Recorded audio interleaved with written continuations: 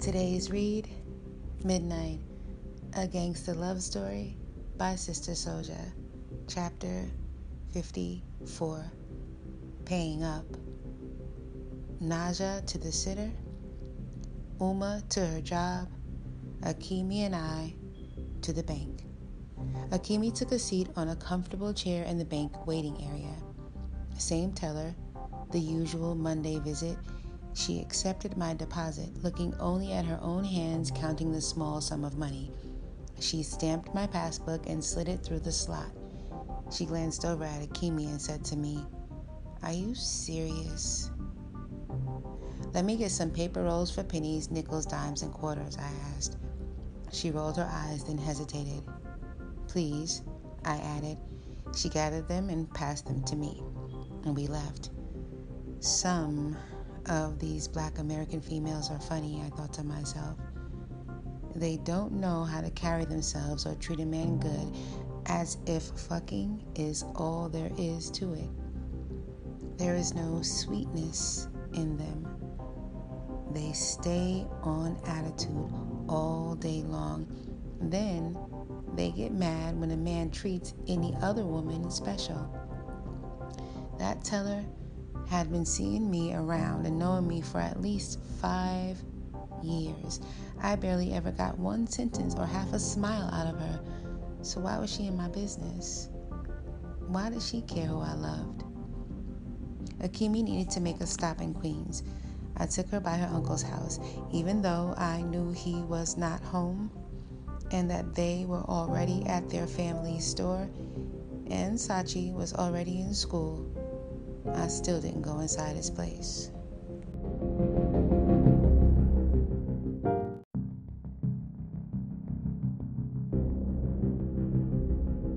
When Akemi finished up and returned outside where I was sitting, she pulled a flyer from the MoMA out of her front dress pocket. She pointed at the name of the museum. "Today, 8, she said, having learned a bit from Naja, who had her own way of making her lessons stick. "Tonight, at 8 p.m., I asked her.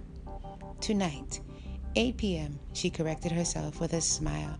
I knew that's when I needed to pick her up. I also knew I would have to miss dojo tonight to be on point with Uma, Naja, and her. After I dropped Akemi off, I headed down to the lawyer's office about the house. "Well, you look relaxed," the lawyer said. "Did you have a good weekend?"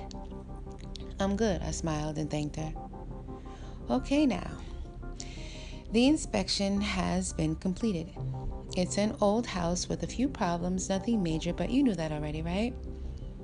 "I knew the house was old," I agreed.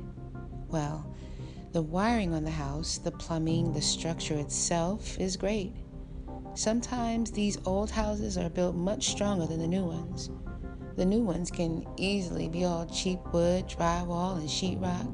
Somebody lights a match, then poof, the whole place blows up in minutes." She dramatized and laughed at herself. "The inspection reveals that you may need to replace all of the windows. They suggest especially the ones on the first floor. If this is something you can do in the summertime when you move in, you will end up saving yourself a heap of money on heating for the fall and winter." "Windows," I repeated aloud, thinking. "Also, the roof of the house was replaced 2.5 years ago, so that's good. This is a relatively simple buy since you want to purchase the home without a loan. You've certainly eliminated the lion's share of the work. No mortgage fees, credit checks, high interest rates." "Great," she said, smiling and folding her hands in front of herself. "So, we have the title search and the inspection completed. We can make our offer and sign the contract so that Mr. Schlossberg can at least take down his for sale sign, keep the house off the market to other potential buyers. You don't want to get in a bidding war and have some other buyer drive the price up," she said, finally taking a breath. "As much as I enjoy working together with you, since you are underage, which I find unbelievable, I will need you to come in with your mother. I know you said she has to work. We can set something up for, say, 6 o'clock this Thursday evening, she asked. That's fine, I answered. We'll give Mr. Sturzberg a call then. I'll also set up your options for a home insurer. Of course, you'll want to insure your house and property, right? She asked. I thought of Chris's father with the mention of insurance. Of course, I responded. Would you like me to see if we can push the closing date up some? She asked. Closing, I responded.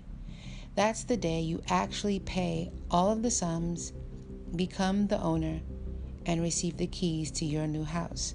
The way it stands, I don't see any reason why Mr. Sturzberg has the date pushed all the way back to June 1st. Oh, if you could see all of the junk he has in that house, I said, laughing, you would know why he has the move-out date pushed all the way back. Such nice teeth, she said to me, then looked back down at the paperwork. Thank you, I responded. I leaned forward and dropped my head a bit, as I often do, to avoid meeting women's eyes. If you could get the date pushed up, that would be more than perfect. We really want to move as soon as possible, I told her.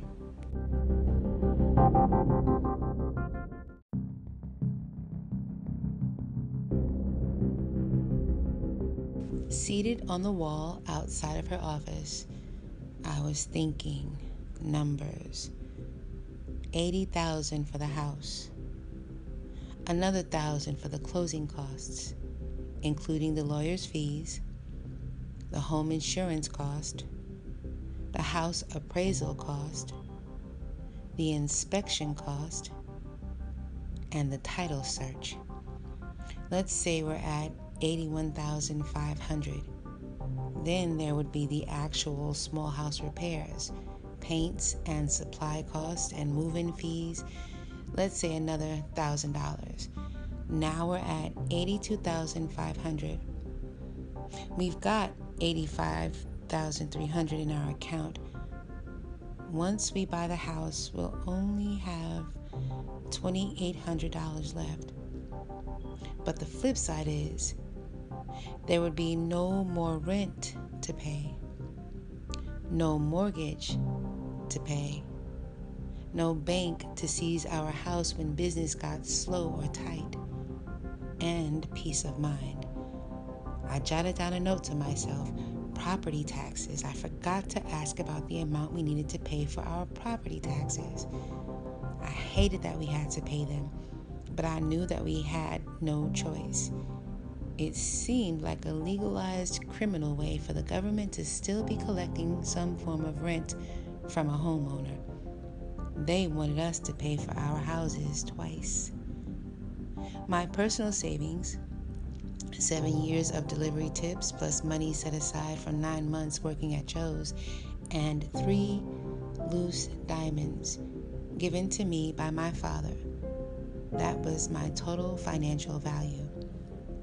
I took my assessment and used it as motivation to get my ass up and pursue the stream of new clients who had phoned into Uma Designs over the past week.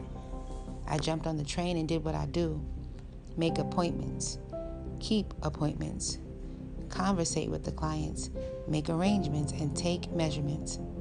By 5 p.m., I picked Uma up, then we picked up Naja. I secured them and went to ball practice.